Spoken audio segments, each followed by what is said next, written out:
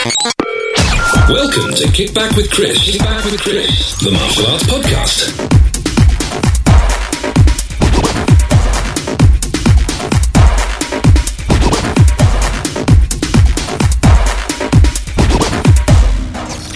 Brought to you by www.mitmaster.com. Hi guys, and welcome to this week's episode of Kick Back with Chris, the martial arts podcast. Bit of a special one this week. I've been planning this one for a while now, and after the success of the Jackie Chan special episode, that was way back. I say last year because I know it was last year for sure. It was probably about 6 months ago. But one of our more popular episodes, and what I wanted to do was to do something on a similar format, on the basis that listeners and friends within the industry send in audio clips explaining their favourite martial arts actor and or fight scene. And you guys have certainly come up with the goods. So what we're going to do this week, on a separate issue as well. Obviously, last week's episode was pretty short. I was absolutely flat out with loads of different stuff. So I'm going to make up for it this week. It's going to be a much longer episode. And you might have to split it into 2 or 3 goes. But, you know, I wanted to make up for the slightly shorter episode last time around. So we are going to be doing our, I say nearly weekly Matt Chat as well. Good one this week. Matt was actually away in Spain at the time when we recorded, and it's one of those fun ones whereas we start on a topic and it sort of very slowly meanders off into a completely random other subject. So, listen out for that one coming up later on. So, what I'm also going to do, because I've neglected this a little bit, just a little bit over the last... I'm going to say a few weeks. It's probably more than a few weeks, but I'm going to go through a couple of really quickly. It's just a quick overview of a couple of the posts in the event promotion group. So the first one is from Steen Eriksson, who has just really quickly posted to say, and this is on behalf of the judonewsdebate.com. They're looking for applications, so people that are running sort of adaptive judo competitions and events. They've just posted really quickly on there to say, please assist the JN&D calendar in publishing more adaptive judo events by emailing events and info directly to calendar@judonewsdebate.com. So if you know of anything or you can help, get in touch with those guys there. I'm sure they'd be happy to hear from you. The next one is from longtime friend of the show and in real life, Mr. Gordon Bircham. Who's just posted on here to say that on June the 30th in Rugby, Warwickshire, they're running the G-Force Open. So there's all the categories you'd expect, points like continuous, kata forms, traditional kumite, all that sort of thing. If you look up the G-Force Open International Tournament on Facebook, all the details are on there. And the last one is from Claire, who has just popped on to say, basically tell everybody about the Southwest Martial Arts and Wellbeing show that I'm going to be at. I'm going to be teaching there, doing interviews, all that sort of stuff.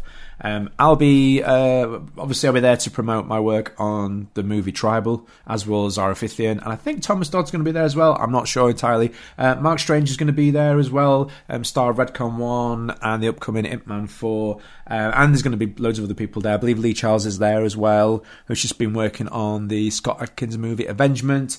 So, great event. Lots of people are going to be around, workshops, things to do, all the usual stuff you see at these expos. It's the first one that's going to be happening in the Southwest, I believe. I'm pretty sure it is.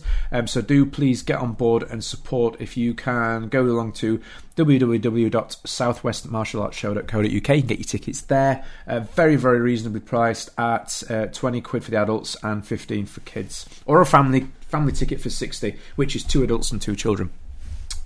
Massive list of people that are going to be teaching.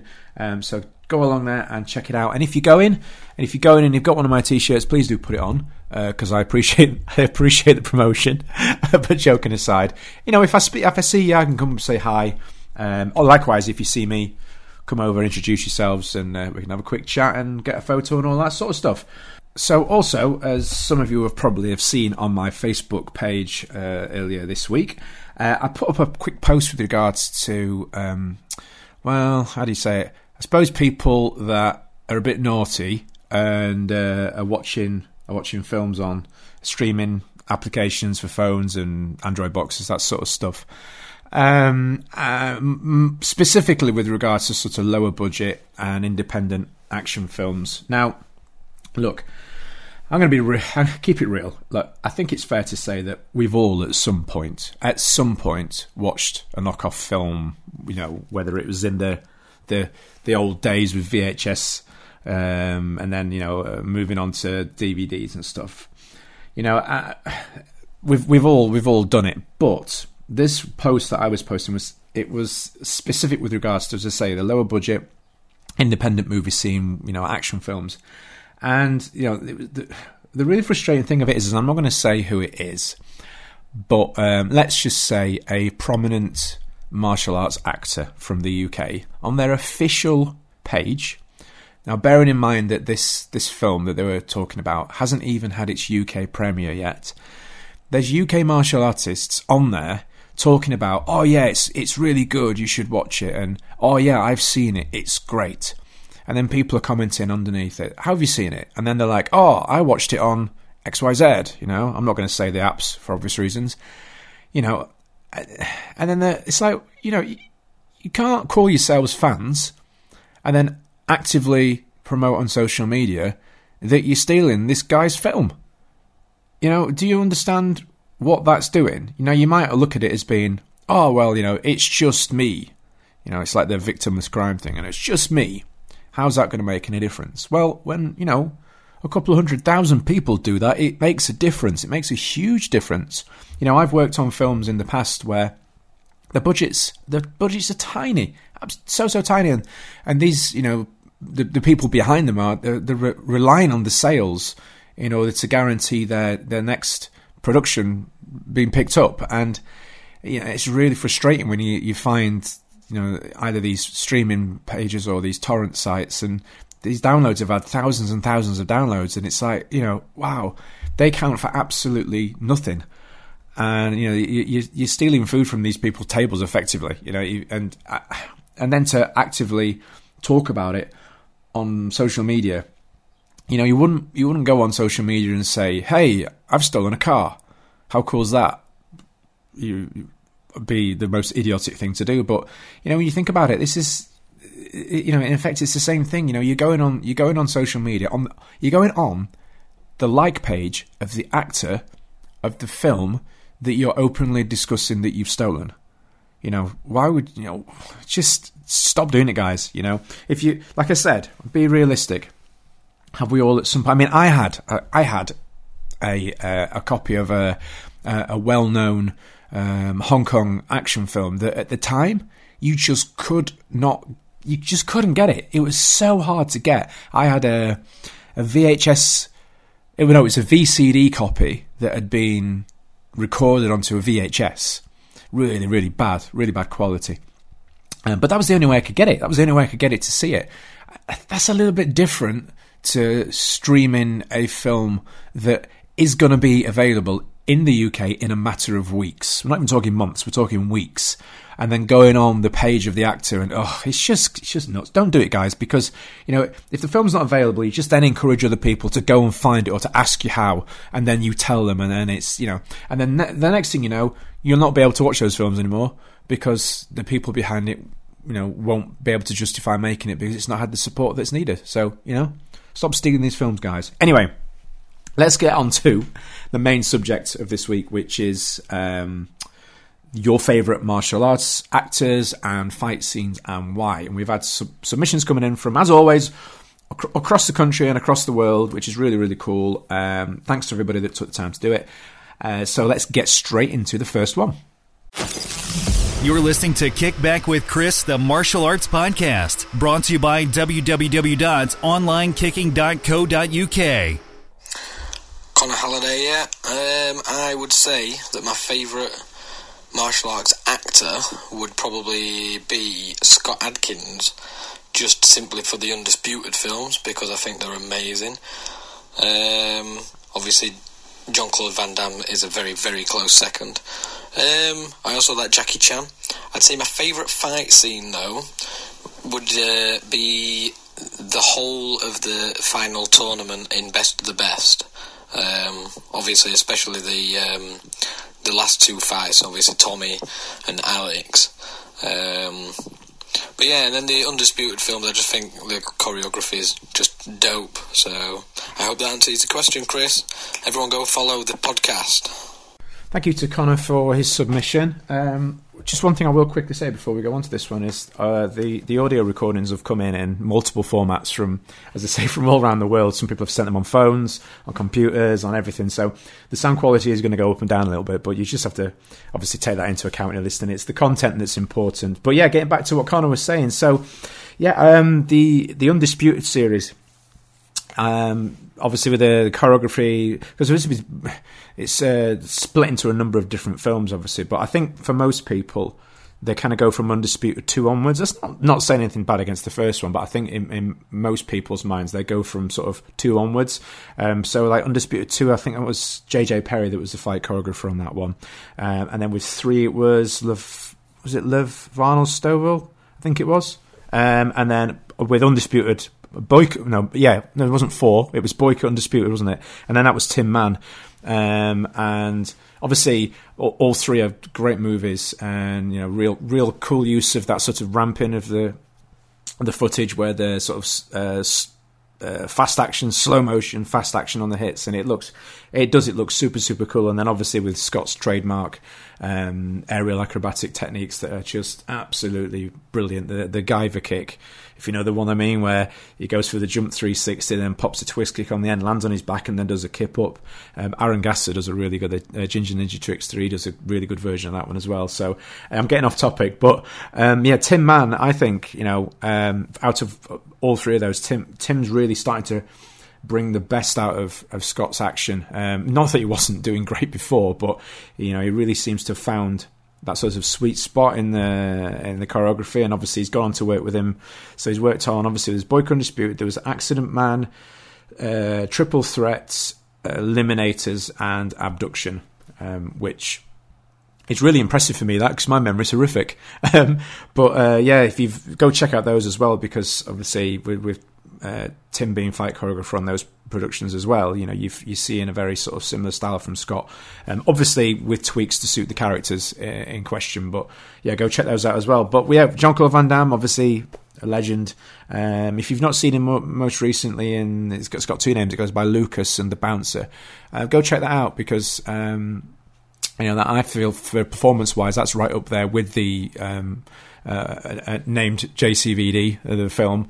Do go check that one out. I think Jean-Claude's going to get mentioned a fair amount in this episode, so I'll come back to him as well later on. But now, Best of the Best, classic, absolute classic. That came out when I was first training in Taekwondo, and we used to we'd be doing sparring in class, and we'd be not reenacting the scenes, but we would be taking it in turns at being the different characters from the film, obviously with sort of Eric Roberts and Simon and Philip Ree being the sort of the main protagonists in those games we would play.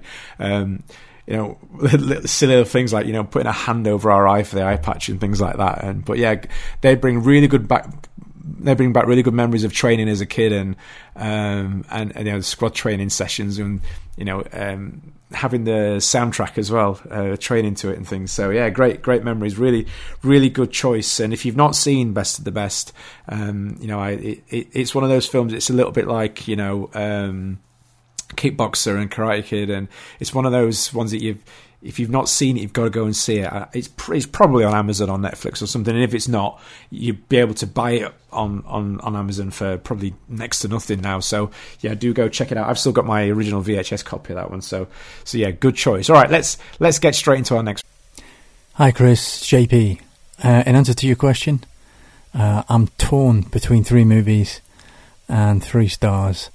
The first would be definitely Double Impact final fight scene, Van Damme, Bolo Young, for the use of slow motion effects. I think up until 91 they were never as good as they were in that movie. Also the sound effects are fantastic. Second choice, Mark Dacascos' Drive, with the Koichi Sakamoto stunt team, finale fight and the fight in the garage. Absolutely love that, just because the way it was shot, and Mark Dacascos is absolutely fantastic in it. And my third choice, definitely on the fence, but another pioneer in non-special effects driven, would be Tony Jaa, Ong Bak. And when I saw that, I've never thought I'd see anything like it, to be honest. He is outstanding. Absolutely brilliant. I'd like to mention a few others as well, probably the Undisputed franchise, albeit I like the Casey Bowman character in the Ninja movies better than I like Boyka, because he's more a real guy. And I like that sort of fantasy getaway with the ninja stuff as well. Anyway, hope that helps. See you soon.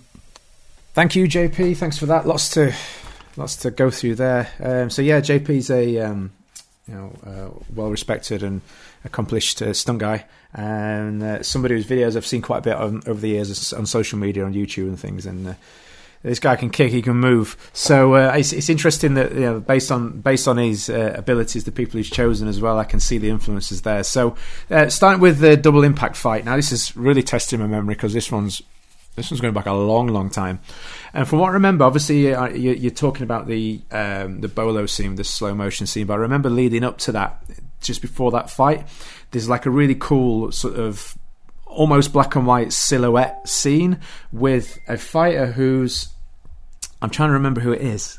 Oh my goodness me. I remember he's wearing cowboy boots, and they're doing lots of sort of spinning kicks and things, and then all of a sudden it switches to colour for the reaction, the hit reveal when he punches. He punches. It's like a sandbag or something, if I remember, because the grain, maybe it's grain or something, rice or something, falls out, and then obviously then we cut to the bolo scene, which I remember it's one of those really memorable ones. It's like you say, you're talking about the slow motion elements in there, and also I remember it being a little bit sort of like a sort of ninja karate Donkey Kong, because he's picking up the barrels and throwing them around a lot, and also there's the really cool bolo thing, the sort of, obviously it's not sign language, but he's sort of pointing and gesturing with the snapping with his hands, and the finger wave, if I remember, like this to say no and stuff like that. And then obviously the fight itself is, I remember there's the trademark sort of helicopter kick and the jump roundhouse kicks, and he does several of them in a row, sort of spoilers guys, sort of culminating with Bolo flying back onto the electricity panel, which is sort of like a staple of the late 80s to mid 90s action films. There was always that open electricity panel for the bad guys to fall on. A bit of an health and safety issue there, but no, yeah, great memories for that one. A good scene and a good choice. Drive, an absolute classic. I must have gone on about this one, I don't know how many times on the podcast over the years, but seems weird being able to say over the years, but yeah, an absolute classic film. I remember this was one that somebody pointed me towards to get an American release of the VHS. It came in like a cardboard sleeve rather than the plastic case, and absolute brilliant film. I remember being utterly mesmerised by it, and obviously you've picked out the garage fight with the electricity screamer sticks. Really cool idea with that one. And then obviously there's the comedy element between, and I'm trying to remember the name of the guy, Hedgehog, and I can't remember the other guy. Oh, what's his name? And he has some really classic lines. You could eat flour and poop cupcakes, but obviously he uses other words. And well, if it isn't my favourite cheese eating thingy monkey, we'll say. Absolute classic lines. That scene in particular, the garage scene with the electric, I don't know what you're going to say, like tasers are they, but they're like electricity sticks, and it sort of culminates in that really awesome sort of Wing Chun-esque sort of trapping. I'm sat at my desk now, sort of reenacting it as I'm talking, sort of trapping and striking, Bruce Lee-esque almost. Right at the very end of that scene, which is absolutely awesome. I remember the sort of rhythm to the exchanges is really cool, added to the sort of the really nice sound effects that they use, and then also the final scene in the sort of strange rocket shipped themed nightclub, and some standout moments in there, obviously using the motorbikes and the really nice bit with the snapped broom handle where he does the sort of the wushu-esque movement, and then it ends up with the guy that the shockwave from the stick stopping in front of his face, snaps his sunglasses. You can see where they've got it on wires, and they pull it and it breaks. Such a cool thing. And then obviously the trademark punch that he does with the sort of this. Everybody that's seen the film knows the one I mean, and you've all had a go at doing it, where he sort of swings his arms around and then punches. It's like his power up move. Really, really, really cool fights and a cool filming drive. And then Tony Jaa and Ong Bak. I mean, proper game changer this was. I remember when this came out, we're talking, I think it was like, well, I saw it, I think it must be 2002, maybe 2003, maybe 3. And I got a copy of a Thai VCD. And I had absolutely no idea what was going on with the story or the dialogue, because it was all in Thai, but it just didn't matter.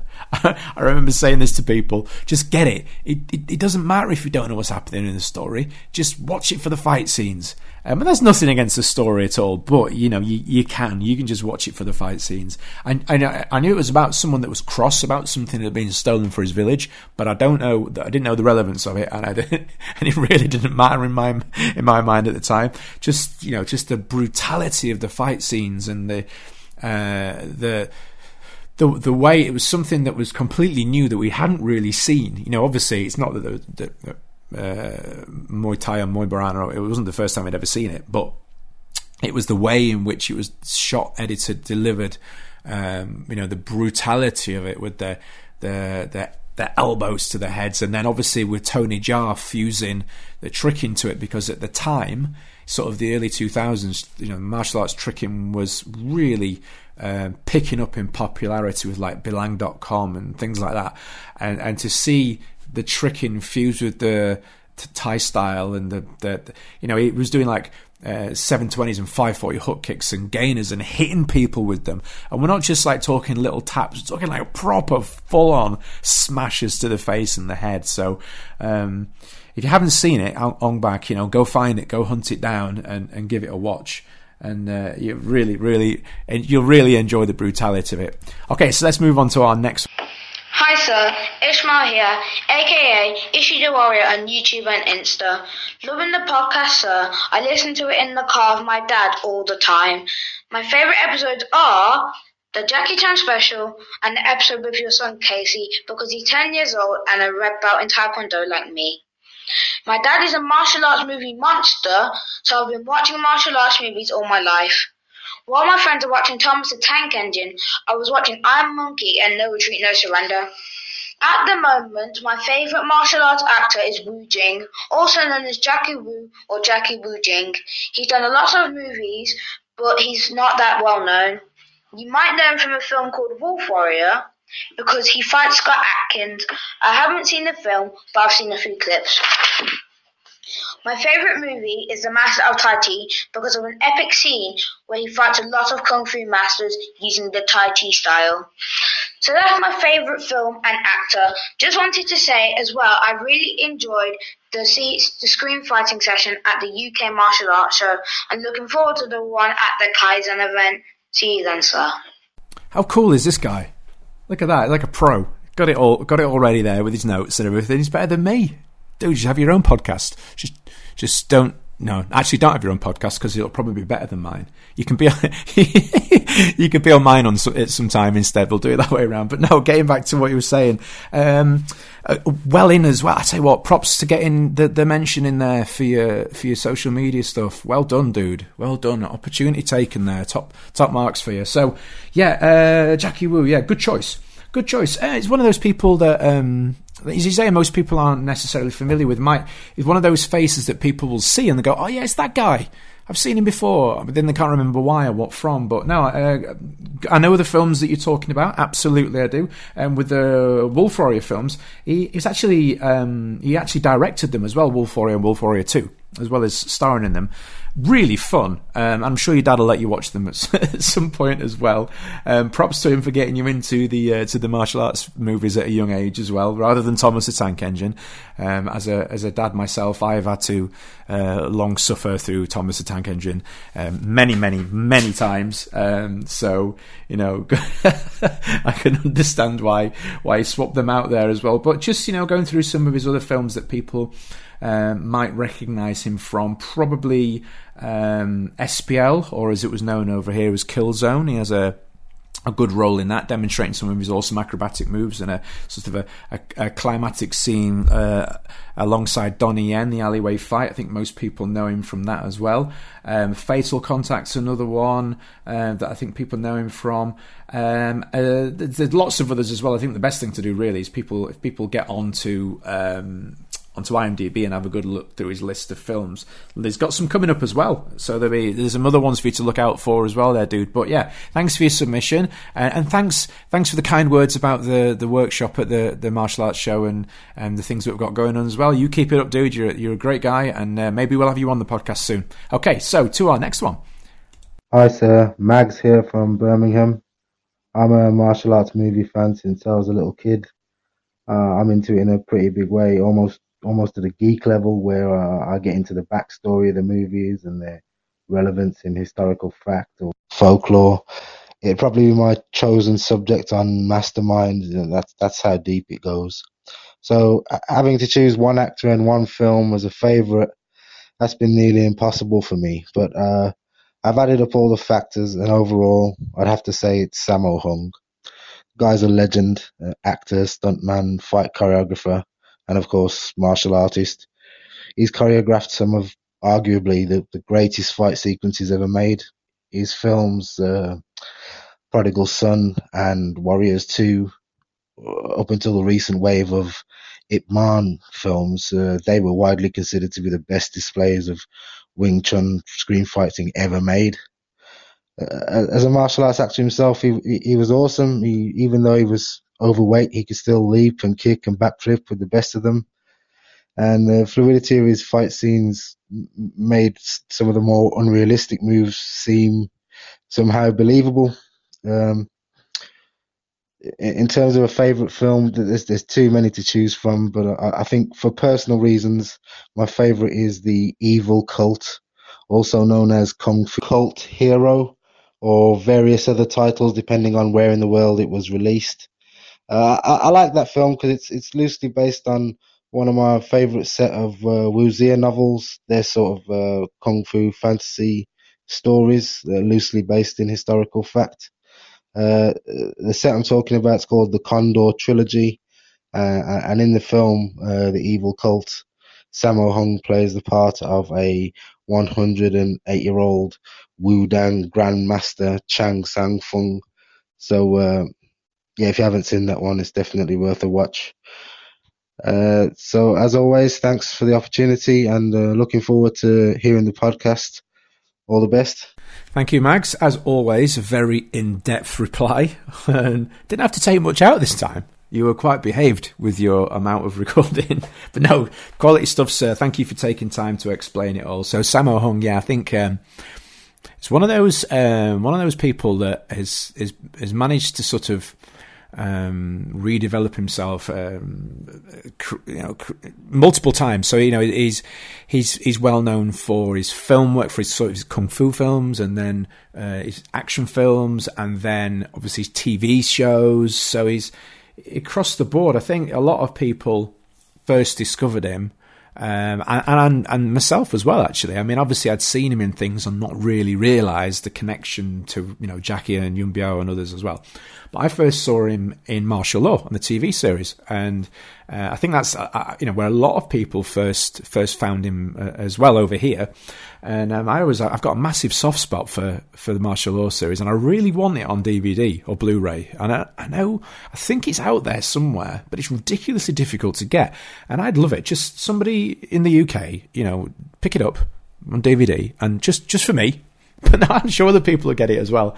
If anybody out there has got a copy on DVD and you wanted to sell it, or you know where I can get it, let me know, because I want that on my shelf. There's a really cool fight. I remember because Mark Dacascos is in that as well. As an episode is in. There's lots of other people that starred in it as well. But there's a really cool fight in martial law where it's in I want to say it's a building site, construction site, and he's fighting with broomsticks, and he's doing backflips off boards and stuff, and it's so cool. And I had that on a collection of fight scenes, and I watched that over and over and over again, that one particular scene. But yeah, you mentioned classics like Warriors 2 and Odd Couple. Others to think of, you've got Prodigal Son is in that as well, and then going forward you've got Project A, Wheels and Meals, the things he did with Jackie and Yuen Biao and stuff. So yeah, really good choice, and obviously the Ip Man films as well. So Sammo is an absolute legend, and obviously his performing skills, but also as a fight coordinator and choreographer and action director as well, and a director. This guy could do it all and still can. So yeah, an absolute legend. Right, so moving on. Hey Chris, this is Ant McGinley, producer of Mixed Martial Arts and many other podcasts as well. For me, the name that comes to mind first of all, above all others, although it's a very competitive genre, is Tony Jaa, or Tony Jaa. Never quite sure how to say that, but I think you know who I'm talking about. Star of Ong Bak, which is still a film which blows me away every time I see it.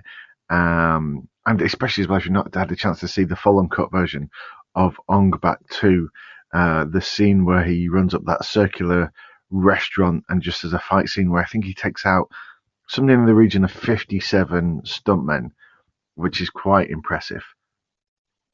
There's just something beautiful about everything. I think he's quite unassuming to look at, especially in the early parts of Ong Bak. He kind of looks like a simple guy that doesn't really know much, and then when he's first thrown into the underground boxing, he certainly surprises everybody by taking the guy out with one hit. And then just the chase scene as well, there's a little bit of parkour in there, and just some incredible, I think there's the dive through the ring of barbed wire, which always made me think, why are they carrying a ring of barbed wire? Well, where's that going to? And also for me, the standout moment in that film is the cartwheel between the windows.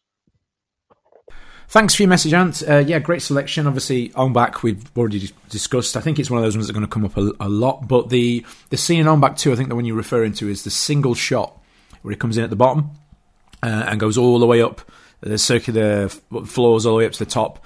One shot deal, and that, I mean, I think any filmmakers or stunt guys, actors out there that have seen that will appreciate the difficulty in that, the setup, the time that must have gone into there to get that right. Can you imagine being the guys right at the end? If you mess that up and have to reset that whole thing and go again, man, that must be. I mean, I don't actually know the story of it. I don't know if there was multiple takes, how many times they did it. The rehearsal times must have been epic to get that right. But no, the cartwheel, the aerial between the planes, the sheets of glass in Ong Bak. I know the chase scene you talk about, almost sort of like a slightly parkour-esque sequence where he's sort of flipping over tires and, as you say, jumping through the ring of barbed wire. I remember too at the time watching, thinking, why are they carrying around a ring of barbed wire like that? But and he does the splits underneath the car. And yeah, it's an absolutely brilliant scene. Like the rest of the film, it's really good. And Tony Jaa, as you say, is really sort of a gentle, unassuming, yet explosively violent at the same time. So yeah, great choices there, sir. And keep up the great work. If you've not checked it out, guys, you need to go and check out Mixed Martial Arts, which is one of the shows that Ant produces along with others. And one of the reasons I actually got into martial arts podcasting was due to that podcast. So yeah, do go check it out. Right, let's get on to the next one. Hey, Chris Jones, and greetings from Croatia. It's Simon One here. I'm shooting a TV show, and I'm not allowed to talk about it, but it's going to be good. Anyway, I think my favourite fight scene from any film has got to be the first time we see Jackie Chan and Yuen Biao fight with the stools Young Master was one of those films I watched as a kid. My dad's Chinese, and a guy used to come around with a bag full of videotapes, and I just remember watching it when I was a little boy and just thinking, what the hell is he doing with this stool, this little wooden bench, and I think it's just the intricacy and the inventiveness of seeing that. And I mean, Yuen Biao and Jackie Chan for me are the dream team, and it's hard to pick a specific fight, so I'm going to ignore your initial request and say every single thing from the Young Master. And Yuen Biao and Jackie Chan, those two guys, man, it's a martial arts dream team. It's all about that 70s, 80s shaggy hair, the kung fu slippers, and just, yeah, dynamite. So just pick a fight from Young Master, and that's my favourite. Simon, you're a legend. Thanks for that. That's brilliant. Young Master, an absolute classic. Actually, just before I get on to Young Master, for those who don't know Simon, I actually worked with him on the short film Dog. If you've not seen that, go check it out. Got lots of epic fight scenes. I'm saying that because I choreographed them, but no. It also features his brother Martin, who you'll have seen me working with through SG Action over the years, the different short films that we've done, and maybe some more of that soon, but we'll not talk about that too much yet. But you'll have seen Simon most recently in the epic film Fantastic Beasts: The Crimes of Grindelwald. Also, totally different character, but go check out the Supermassive Raver on YouTube.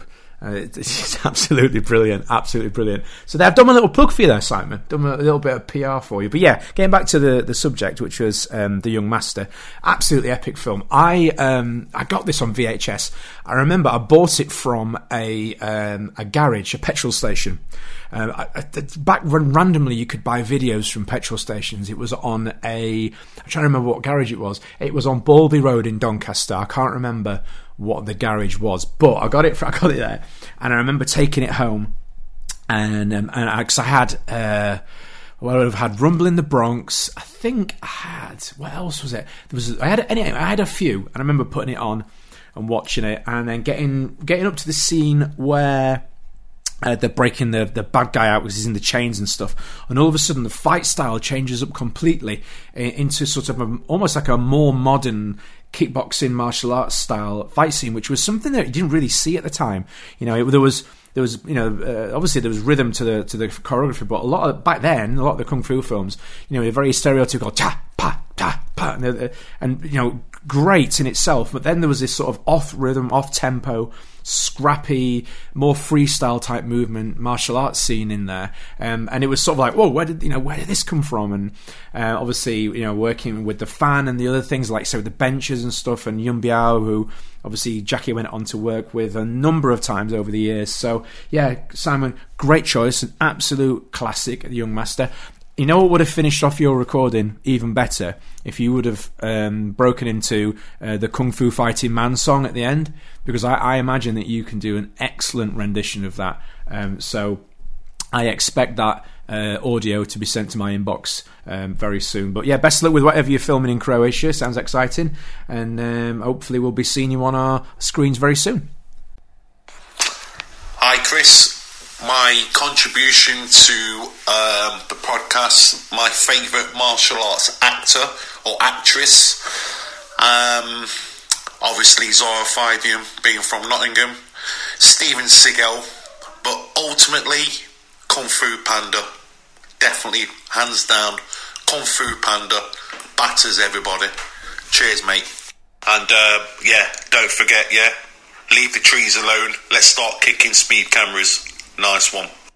So, for those of you that haven't already guessed, that was Lucci, organiser of the Kaizen Expo, who's been on the show before. Let's just go with the first ones. Okay, so we mentioned Zara Fithian, who I've known for a number of years, and fantastic martial artist and actress. And yes, I've actually been working with her recently on the new film Tribal. Obviously, I can't really talk too much about the film, but what I can say is she's been beating me up quite heavily on screen, which has been a really cool experience. And then obviously you mentioned Steven Seagal, bit of a polarising character as Steven. Obviously, his more recent escapades, shall we say, have not really endeared him with a lot of people, myself included, if I'm honest. But obviously, looking at him from his film work, he's a bit of a strange one in that his early films were really good. You know, he was acting really well. Obviously, his martial arts were good, and then progressively, he just started to do sort of less martial arts, less acting, less dialogue. And it was just, you know, it was very, very bizarre. And obviously he's got a real loyal fan base, but as you can probably tell, not one of my favourites. Although, oddly enough, I did really for some bizarre reason, I did really enjoy that really random police series he did where he was a sheriff and, well, so they claimed anyway. I don't know why, there was something about that I really did quite enjoy, but anyway. Kung Fu Panda, well, you know, Kung Fu Panda, what can I say about that? But no, Lucci, thanks for that. And again, just a little plug in here. If you remember, guys, I'm going to be teaching a super seminar at the Kaizen show. If you're interested in joining in with my kicking training, we're going to be going for about 2 hours. 20 quid for that, and then you can actually stay in Kaizen for free afterwards, or before if it's on later in the day. So, you know, buy a ticket from me, do the workshop, and then you can stay in the rest of the show as well. So, absolute bargain. All right, Lucci, cheers for that, I think. All right, let's go on to our next one. So my favourite martial arts actor of all time has to be Jet Li. When I was a kid, he really inspired me, and I'd never seen anyone move so beautifully and so fluidly before. So I think my favourite films have to be the Once Upon a Time in China series, but also Fist of Legend. That was the first film I saw him in, and the fight scene between him and General Fujita at the very end, you know, that is absolutely insane. It still blows my mind to this day. Big thanks for that, John, or Shuai. I think that's right. I always say I think that's right. I think I'm saying it right. You're gonna have to tell me sometime in a message. But no, fantastic martial artist, actor, stunt guy, all-round cool bloke, musician as well. Really, really, really good musician. Go check out his stuff on social media. If you look up John Zhang, which is ZHANG. If I can speak. I'm really troubling with speaking today, which is really bad when you do a podcast. But no, go check out his stuff on social media. But getting back to the person, which was Jet Li, which, yeah, fantastic choice. You were talking about Once Upon a Time in China series. I remember I had, VHS copies of, because that's how old I am, but I had VHS copies of the films, and I remember watching the first one in particular, the end sequence with some really cool sound effects laid over it, like the tiger sounds and like the like whoosh, like I want to say jet sounds, which sounds a little bit cheesy, but you know what I mean, like the like supersonic, almost like there was really, really cool sound effects, and obviously the wire work and the pure kung fu work as well, with the grounded stuff where there was no wire work going on, was absolutely epic. And then of course you got follow-on ones with Donnie Yen, where the weapons work, and then obviously the series goes right through, then up in America, and it's a really cool series, as the Once Upon a Time in China series. It's a little bit of a shame how they sort of handled the whole thing with Yun Biao in the first one, and how he couldn't carry on with his character and stuff after that. But that being said, fantastic series. And then you mentioned Fist of Legend, which an absolute, as you said, an absolute classic. There's so many filmmakers out there that cite Fist of Legend as being their inspiration to make whatever action film it is that they made, and so cool. And the fight that you were mentioning with General in particular, not only is the action absolutely fantastic, first-rate action, but the cinematography and the set design is absolutely beautiful. Right little details down to the part where he kicks the tree and then the autumn leaves are falling. All the colours and everything in there is absolutely fantastic. So if you've not seen that scene or that film, I do urge you to go out and pick it up and watch it, because it's absolutely fantastic. Right, so on to our next one. Hi guys, my name is Thomas Dodd. I train at the world famous Mushin Kai Dojo in Liverpool. My favourite martial arts actor is, surprise, Bruce Lee. But I'm also a fan of what Keanu Reeves has been doing with these new John Wick films in recent years. Thanks, guys. Thank you, Thomas, for that submission. Most recently, I met Thomas at the martial arts show, the UK martial arts show. Great guy, really, really talented martial artist, and now he's obviously turned his attention to acting as well. I've had the pleasure of working alongside him and under him, actually. He's my boss, him, and he sends us as a producer of the film Tribal, and really great guy. But on to what he was saying about martial arts stuff. Bruce Lee. Now, I'm a massive fan of Bruce Lee as a martial artist, and the way he changed modern thinking, towards training and cross training. Films, I've never been a huge Bruce Lee film fan, and I know that might be shocking to a lot of people, but they just don't really. I appreciate them for what they are, and there are certain sections of certain films that are absolutely brilliant, but overall, obviously, unfortunately, his career was cut short, so who knows what might have come.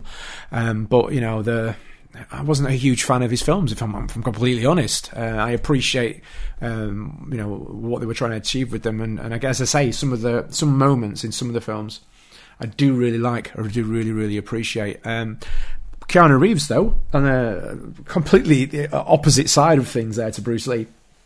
Absolutely, guy's an absolute legend in my eyes. The work ethic of this guy is just insane, absolutely insane with the John Wick films, especially.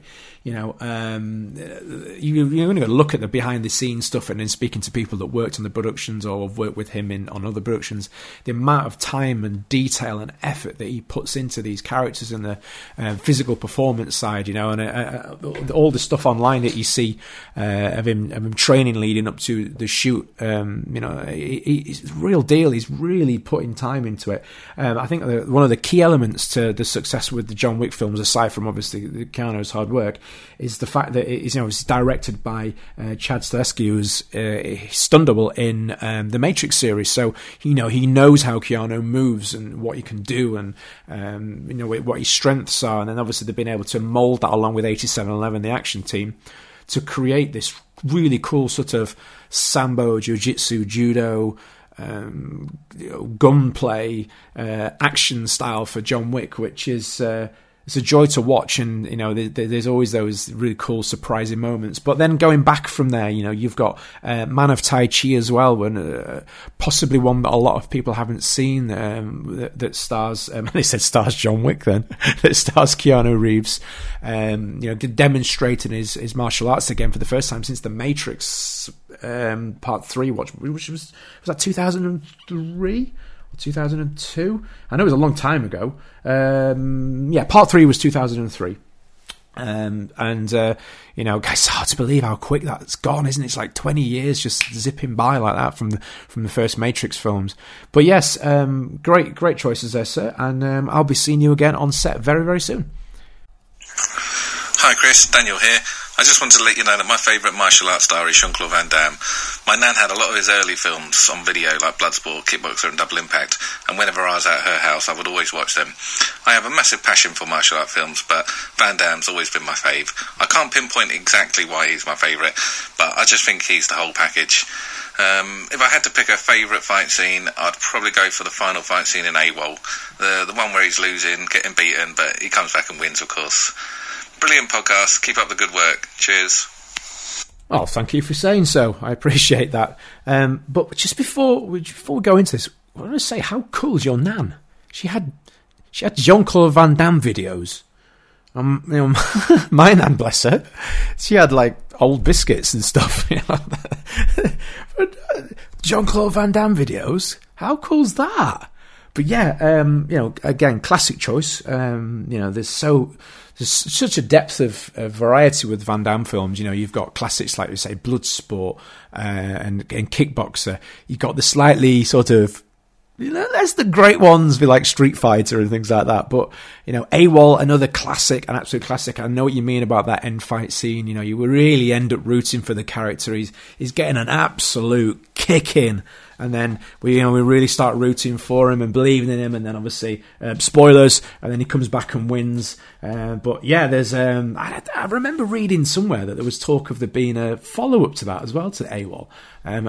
Shot now, but I don't know if that's getting off the ground or if that was just internet talk. I don't know, but yeah, Jean-Claude Van Damme, he's going through a little bit of like a, not a stop-start, but like a resurgence, and then he goes quiet again for a little bit, and then he's back again. Another, as I said earlier on, Lucas, or the bouncer, whatever you want to call it.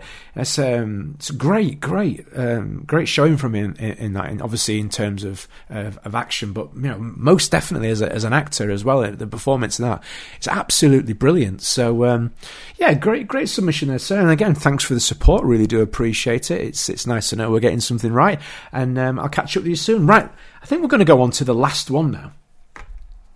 Hi, my name's Nick Khan. I'm a fighter and fight choreographer working in films. My favourite action actor or martial art actor currently is Donnie Yen from China. I feel he's the most adaptable, explosive, energetic, forward-thinking, and very aggressive action actor currently. My favourite fight scene of Donnie Yen has to be Flashpoint on the rooftop. And I think there's a video on YouTube that has hit about 25 million views with that fight scene. And I think it's just, that fight scene has everything inside, from the disarming, the movement, the explosive nature. It has the grappling, and I think that sort of set the standards and the benchmark for fight choreography. And I have to say, it's just one of the best fight scenes of all time since I've seen.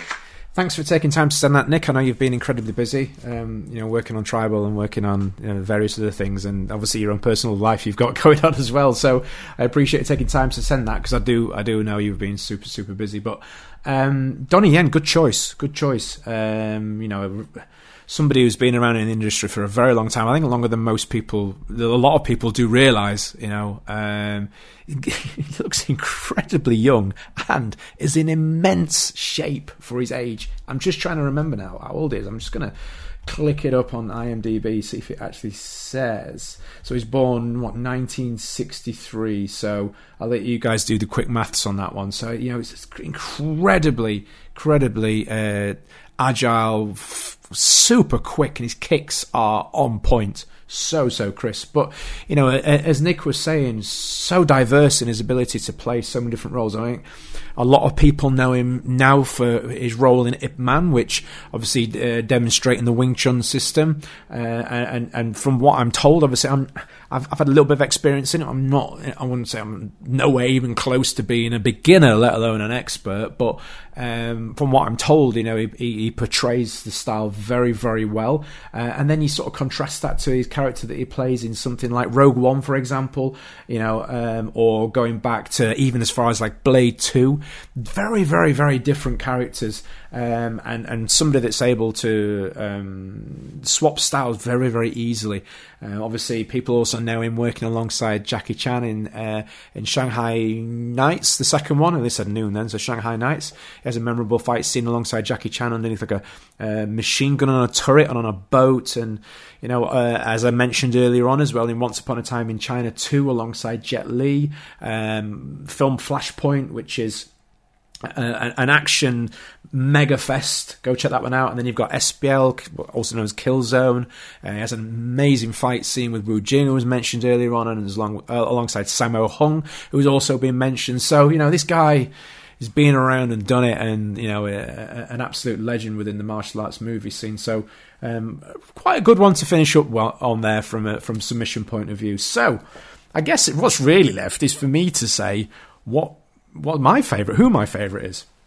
And I've actually covered this one before, but my favourite is purely from the point of view of this is the scene or the film that I saw that really sparked my interest in wanting to get involved in martial arts movies and film work, was Jackie Chan in the film Rumble in the Bronx.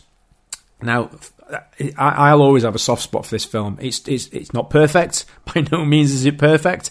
But it just, it's a really aggressive, action-packed film with, as I say, an aggressive character from Jackie Chan in that, he's going for vengeance in some of these scenes.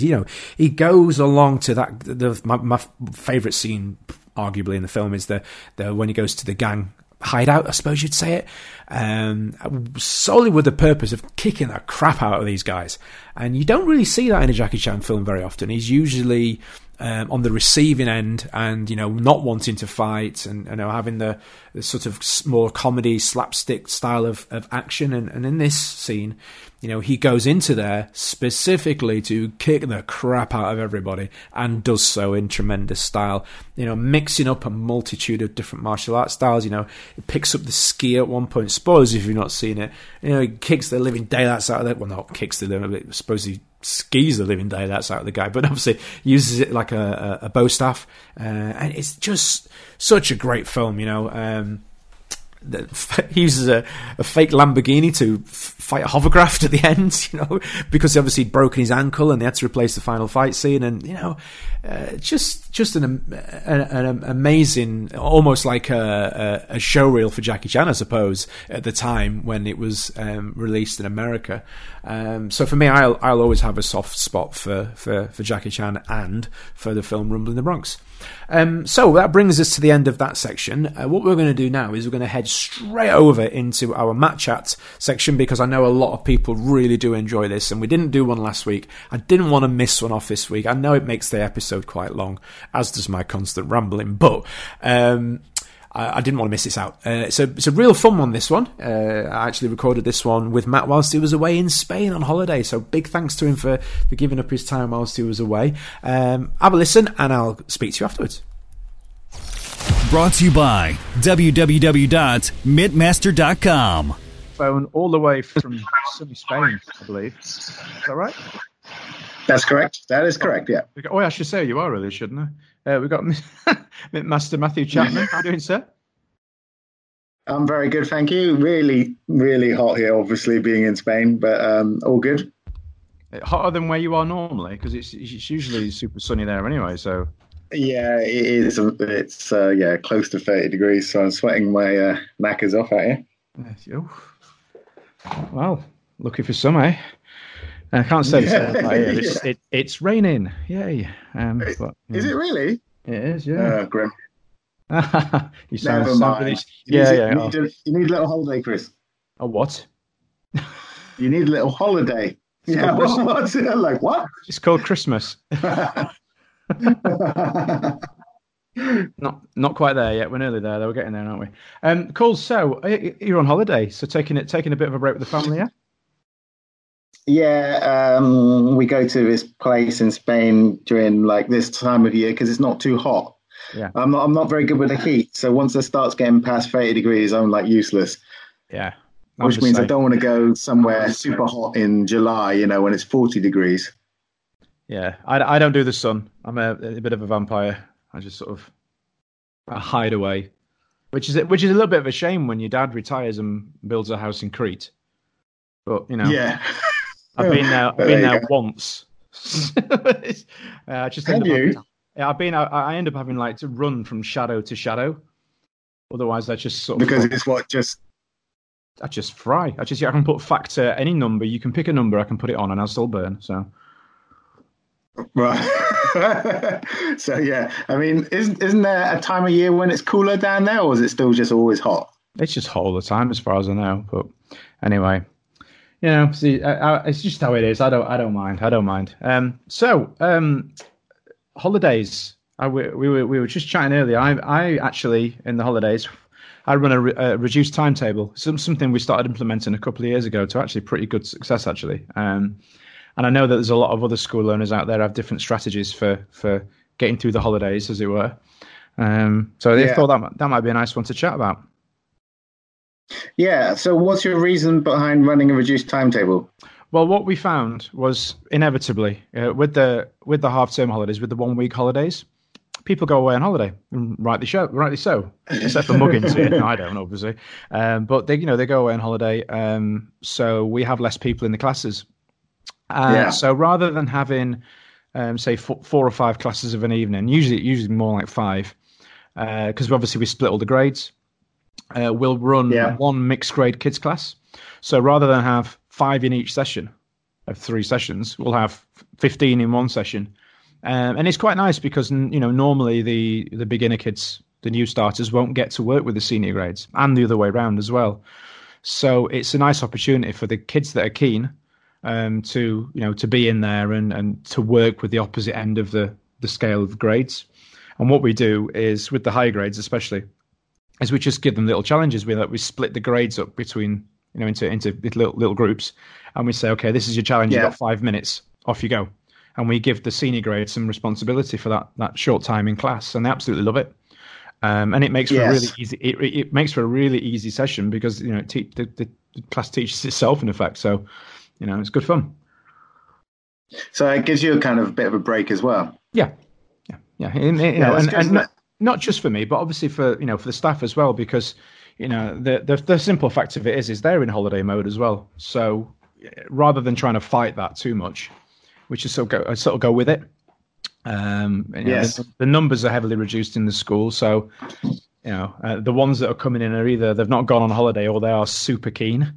So we play to that and have lots of fun. Still work hard, but and what do you find, like, kids have been dragged there by their parents because the parents are stressed out with having the kids at home, or is it the super keen ones turn up? You have a mix. You have a mix, really, don't you? I mean, you have the ones that the kids that are keen and they'll be there regardless. And then at the other end of the scale, like you say, there's the ones that are dragged there because they've been sat in the house on the Switch all day. I'm looking at my son at the same time as saying that, sat on his Switch right now. They're dragged there. All the parents, sometimes you just need a break. There's only so many times you can hear, "Dad, I'm bored," in one sort of 8-hour period before see, our generation, we were out on our bikes all day, weren't we? We used to get kicked out, and we'd be out with our mates causing havoc, and then come back for tea, and then go back out again, and then come back when it got dark. Literally just present ourselves to fuel up or sleep, or a 50p for the ice cream van. It was, that was about as far as it went. It's different now, isn't it? Obviously, for whatever reason. Yeah, well, it's the fear, isn't it? People worried about their kids getting hurt or snatched or stabbed, which is all ridiculously unlikely to happen. It's probably a safer time than ever, especially with mobile phones that everyone's got. Yep. But the fear is what keeps people with their kids inside, and so they don't get to go out and roam. I remember just going out first thing and coming back for sort of lunch, dinner, and then coming back, and that was it every day for summer holidays. Yes, I was the same. And sometimes we're off out, see you later, and what off out, see you later meant we were off on a 100-mile bike ride somewhere. We quite often just take ourselves off and just get up to the most ridiculous things, wind up on some A road somewhere on our bike, doing all sorts. Slightly dangerous. Yeah. I'm not encouraging that sort of behaviour. You shouldn't do that. But that's what you do as kids, isn't it? You don't know any better. Yes. Do you know the story about Richard Branson when he was young? Go on. You know the story about Richard Branson? I probably do, but I've forgotten. So part of the reason why he says he's so entrepreneurial and, can do all these things that he does is because his mother kind of instilled it in him. And she would literally pack him off when I think he was 6, 7 or 8 or something, on his bike, give him a little packed lunch and say, ride to the coast. And he would just ride to the coast, have his lunch and then ride back. Right. Yeah, I know, right? Other times she would stop a few miles away from his house, kick him out the car and say, find your way home. Oh, wow. Seriously. Yeah. Which obviously today would be you get your kids taken away from you. Yeah, you would, yeah. But that's what she used to do. And you're right, Billy. Why you stood by the roadside? Well, my mum kicked me out the car. Told me to find my way home. But Branson says, he probably doesn't think it's the best way, but that's why he's so able to handle situations and solve problems, because it's been instilled in him since he was a kid. Interesting idea. I know what I'm doing from tomorrow. Yes, kids, off you go to the coast. Yeah, okay. Madness. and my kids can invent some space rocket or whatever, and yeah, cool, loving it. So, go on. Yes, but back onto the theme of holiday. Yes, I was going to say that. Schools, because we're getting off track talking about Branson. That's all right. One of my friends, Tony Davis at Total Dojo, he does a really good thing during holidays to encourage people to turn up, where he'll totally change the timetable, so it's like special, like it's almost like a special 2-week, 6-week course on a particular subject. So he'll make it maybe about sparring for 6 weeks, and it'll just be a summer sparring program. Okay. Or he'll make it about weapons for 6 weeks. And like kids love weapon training. So if you make it all about weapons for like a holiday period, maybe Easter holidays or summer holidays, you make it more of an event. So kids are more likely to turn up to classes because for that 6 weeks they're learning all sorts of cool weapon stuff, which they don't usually get to learn in their kickboxing classes. So I thought that was a really clever way of encouraging people to come during those quieter times. And he says it really works for him. That's cool. Yeah, I've seen things like that worked in different ways. I've seen the similar sort of thing. Whereas with the longer holidays, so week 1 is, you say, weapons. Week 2 is competition training. Week 3 is grappling. Week 4 is and they have different themes. And if they complete each week, at the end of the holidays, they get a medal for it. That's really cool. Certificate, medal, photo, that sort of thing. Yeah, exactly. And I've seen it works as well as just purely as an attendance, not changing any syllabus. Just, if you get X amount of classes in over these 6 weeks, you get this as a reward, to try and keep them coming in. Which it's all cool ideas, isn't it? Switching things up a little bit. I think it's you got to be a bit creative with it, haven't you? Rather than just like sit in your school twiddling your thumbs when no one turns up and going, "Where is everyone?" If you can start to think about how you can motivate, especially kids, to get there. Adults don't seem to change much unless they're on holiday, in my school anyway. What about your adult attendance? How's that? For the most part, it stays the same. It does dip off a little bit because understandably there are some that will go on holiday with the kids because it's the one time they can get without getting fined by the school. So, they take it, which is fair enough. But, on a whole, what we tend to have interest in is a lot more kids in the building because obviously they're on holiday, and the earlier adult sessions, we end up having a reception full of kids. So isn't that a great opportunity to market to those kids if they're not already training, doing a sibling deal? Absolutely. Or something? Yeah, absolutely. Yeah, there's always that opportunity. And it's quite nice as well because the way it is in my school, it tends to be that the adults that brought the kids in, the kids are already training. But they get to see the parents training when they normally wouldn't. Yeah, that's cool. It's nice. Do you also think about family classes maybe during that summer period to make it easier? Yeah, I have run them in the past, but not so good. In all honesty, I just don't like doing them, so I don't do them anymore. I just found them a little bit troublesome. Every 5 minutes I was flinching that somebody, the 20-stone-year-old slightly clumsy dad was going to step on little 6-year-old Jimmy's feet. Yeah, so I was a little bit like, I'm not so sure on this. I know there are other people that run them to great success, and that's great. I think for us, our floor space isn't really the right shape or big enough, so it doesn't quite work. And I just found myself on edge. I wasn't enjoying it, so we don't do it anymore. And that's the thing about a martial arts business, isn't it? You can create it as you want. So if you try something, you're like, let's say you try kids' birthday parties and they're an absolute nightmare and you don't enjoy it, you don't have to do it. Yeah. But other schools do like 4 or 5 birthday parties every Saturday, and so it's totally, you can make your business however you want to make it, really. Yeah, and that's something that I've come to realize this last couple of years, especially as I was doing a lot of things that I felt I was expected to do, being in this business type, and I wasn't enjoying doing it. So what I've done is taken some of those areas out, brought staff in. And I'm in the process of training them up with a view to potentially bringing those back in again at a later date when we feel it's suitable to. Because I was as a lot are. I opened my school 16 years ago, and here I am. I was still doing everything. And I'm not now. So, delegation, eh? Well, yeah. Well, as we've spoken about in previous episodes, it all ties into diversifying and doing more things. Having the online system has given me a semi-stable additional income stream that's allowed me to hire staff, which in turn has allowed me to not do the things that I didn't like doing. Yes. So, it works both ways. So I'm not actually at the minute, you could argue, financially any better off, but my sanity is. Well, that's the thing, and that's the thing that keeps you in the game, isn't it? And allows you to focus on what you enjoy, and you don't have to do all the stuff that drags you down.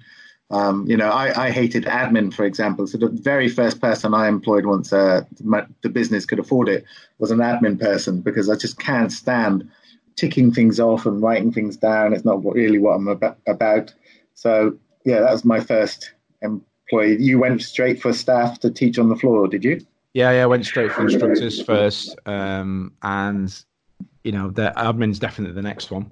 Unfortunately, as I mentioned my dad earlier, he's actually moved back over here in the process of, and he's come back into the business. So he's actually taken over a lot. He enjoys, it looks like he does anyway. If you're listening and you don't, tell me otherwise. But he seems to enjoy doing the accounting and the admin side. Great. And I just don't at all. No. Do it. My version of accounting is putting the receipts in a tin and shutting the lid. Just never looking at them again. Don't look at them, and then they don't open the tin. Yeah, well, if you open the tin, they'll fly out. There's that many of them. But he's really good with all the accountancy software and making sure that everything's apps. Like he'll ring me up and go, "There's £2.34 I can't account for. What is it?" Yeah, wow, that's exactly who you want in your business. Yeah, exactly. So he has it all down. Yeah, perfect. So. Which is great, it means I don't have to. But in the case of the other day when I wanted to work on a film, I was able to, because we had obviously this new young lad we've taken on, a staff member. He's been with us since he was little. He's 16 now and really responsible. So between him and my dad, they ran the 4 classes we had on that evening. Yeah, nice. I went and worked a job in Liverpool. The film that I was working on was much harder work than teaching, but it was what I wanted to do. So I was able to, which is cool. Yes, I think that's the thing, isn't it? Like the evolution of a martial artist is you start martial arts, you really enjoy martial arts, you think, I wonder if I could do this as a full-time job, or someone mentions it. Then you start teaching, you start getting successful, and you can burn out at that stage if you start trying to run a school of like 150, 200 members just by yourself, doing every single thing. And it's a fork in the road at that point. If you keep just doing it yourself, you eventually burn out. You start to fall out of love with martial arts, with business, with all of that. And, at some point you shut down and you go and do something else. Or the other side of it is, once you get to that sort of level, you start getting help, you start delegating, you start looking at other ways you can make money and free up your time. And then you can just keep doing it forever. Yep. That's it. That's the choice, isn't it? You get to that point. It's all right when you've got like 25 to 50 students. You can and you do a couple of nights a week. It's like a fun little hobby, isn't it? It is. I can't really remember back to those days. They were such a long time ago. But it was like, it's just something you can do part-time, and it gives you a lot of pleasure, and you're helping people out. And then at some point, it just gets big, and you're like, oh. I was. I mean, I know we've gone slightly off topic here, but it's still relevant. I mean, I was in a really weird situation with this, in that I went from being a student on the mats 5 or 6 days a week, to being an instructor of a school with 350 plus students. Wow. And then when I left, I say left, I was, politely pushed. Well, these things happen.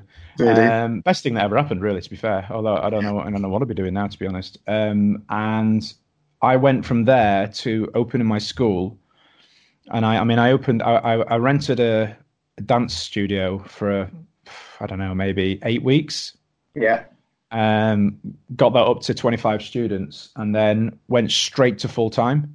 Oh, brave move. So I just went because the thing is, it was, I don't know that it was necessarily brave. It was naivety mixed with youthful exuberance. Well, you see, because I'd come from a school with all these students, that was what I was used to.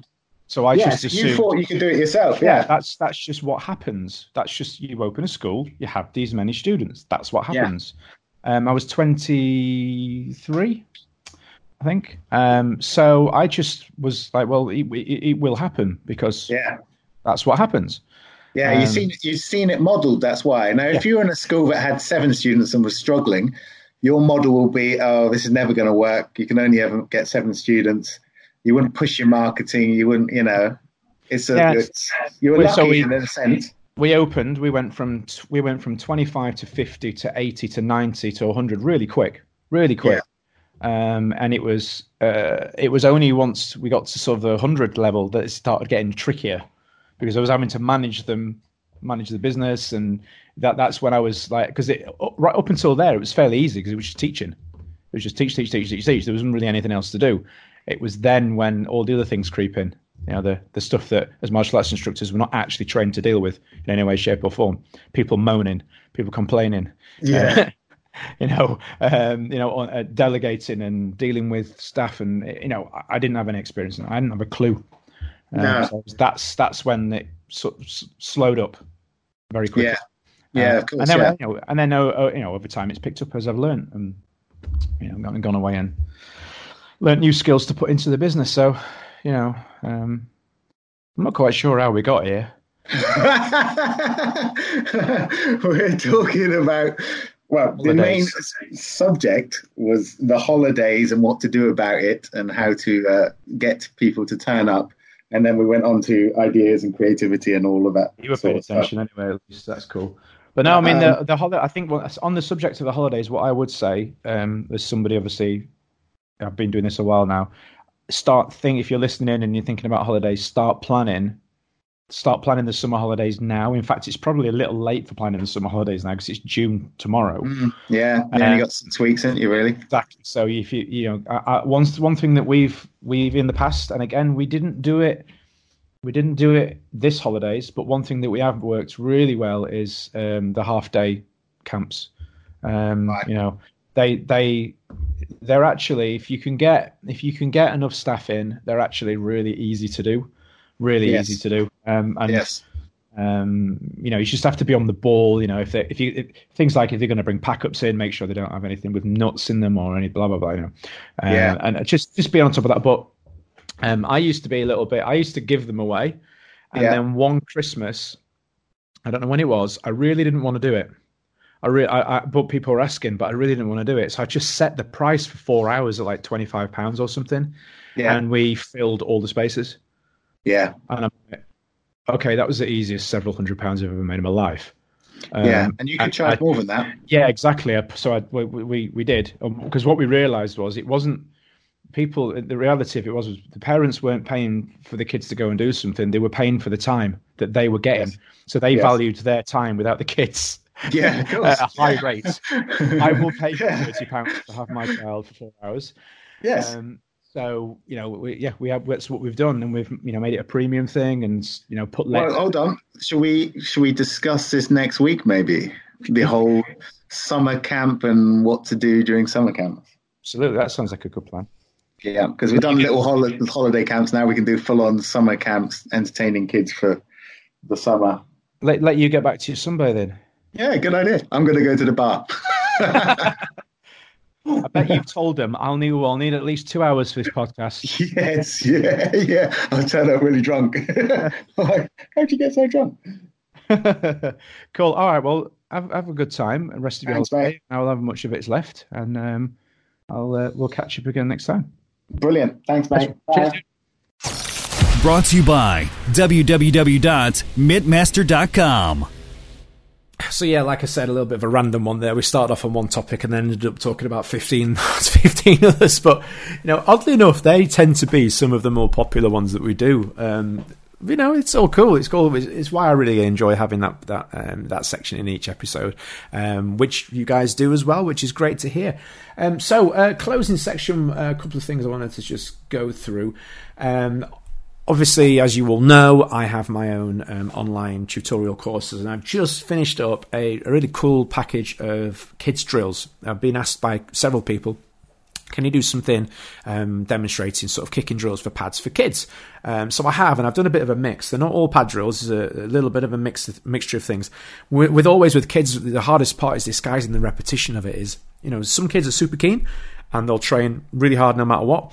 But with others, and it's becoming more and more now, the majority, we have to find different ways of disguising the repetition, with the repetition being the really most important part of them increasing their ability, both in strength and technical ability and that sort of thing. So what I've done is I've come up with some really cool drills that I use in my own teaching, whether it's in my classes, whether it's in workshops, just to hide the fact that they're doing something over and over again by making it fun, which is really key to kids keeping their attention and to keeping them involved. So if you head over to the website, which is www.onlinekicking.co.uk, get information there. You'll probably also find it. There's links all over my Facebook and within the podcast group. Or if you look for my group on Facebook, which is Chris Jones Online Kicking.co.uk, I think it is. But if you look it up, it'll come up on Facebook.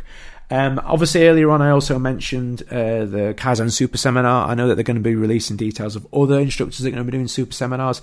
The difference between, in avoidance of confusion, the regular seminars at Kaizen tend to be sort of like a half an hour to 45 minutes. The super seminars are going to be sort of 90 minutes to 2 hours. So you're getting like a full-on like regular seminar that you would normally go elsewhere to train in, or obviously if your instructor brings them to your school. So the idea is, if you really want to focus on any one area, you can do, and they've got deals going for the ticket prices, that sort of thing. Obviously with mine, it's 20 quid to do the workshop, and then you get free access to the rest of Kaizen for the rest of the day. So as Lucci has alluded to on his Facebook, it's a double bubble. I like that saying. I might have to keep that one. One more quick one before you go. I know I've mentioned it several times throughout the show today, with the theme being martial arts movies, and obviously my involvement in this movie in particular. Tribal, Get Out Alive. Somebody involved in the production actually posted online earlier today that they're on the lookout for extras, for background artists, for a shoot that's coming up this weekend. I'm just actually going to see if I can find the post on Facebook. I had the window open and I've accidentally closed it, so I'm just going to see if I can find it again now, because they posted it earlier on today. Bear with me a second while I scroll down. Am I going to be able to find it? You look, it's always the way, isn't it? I'm gonna do another search now, because I know somebody posted it as well. See if I can find it. You just sing amongst yourselves. It's not on that one, right? I'm gonna do one more search and then we're gonna move on. So I know that they definitely posted it earlier. Let's try this one. Yes, here we go. So the post is actually from Zara herself. It says, "Don't forget, a chance to get involved with the movie Tribal, Get Out Alive. Wildstyle casting and management team are casting this Saturday. For details, please see their link." I'll just quickly go onto the link, see more, and it says here, Wildstyle are now casting male, females, preferably in Liverpool, Manchester and surrounding areas, for an intense horror scene full day shoot on Saturday the 8th of June, and the location is in Liverpool. There's going to be special effects makeup roles. There'll be an IMDb credit for being involved. If you're interested and available, please get in touch at admin@wildstyle-casting.com. So that's like a little line, not an underscore, a line. So admin@wildstyle-casting.com. Alternatively, if you drop me a message, I'll pass the details on to you so that you can get in touch. Happy to get involved and help on that one for you. Just to finish up, I would like to say a big thanks to everybody that took time to send in recordings. I really do appreciate your time. I can't stress how much I do appreciate it, because without your involvement, without you sending stuff in, I would just be sat talking to myself, which would be really strange. Although I do that on some episodes, but I don't want to do it too much. It's always better, joking aside, it's always better when we get submissions, because it just makes it a lot more interesting for me and for the listeners. So a massive thank you. If you are sitting on the fence and you were thinking about doing it, next time we do one of these, get involved. You can just, it's so many simple ways. You can send me a recording over WhatsApp, you can send me a recording over Messenger on Facebook, email me a recording, use the SpeakPipe function on our website, so get involved, however you want to. As always, please do remember to like, rate and review on iTunes, on Spotify, on Stitcher, on all the other cool stuff that we've got going on. And then, of course, share the links on social media when you see them. It really, really does help us get the message out there and get more listeners involved with the show. Have a great rest of your day, week, weekend, whatever it is you're doing, and I will catch up with you all very soon. Brought to you by www.mitmaster.com.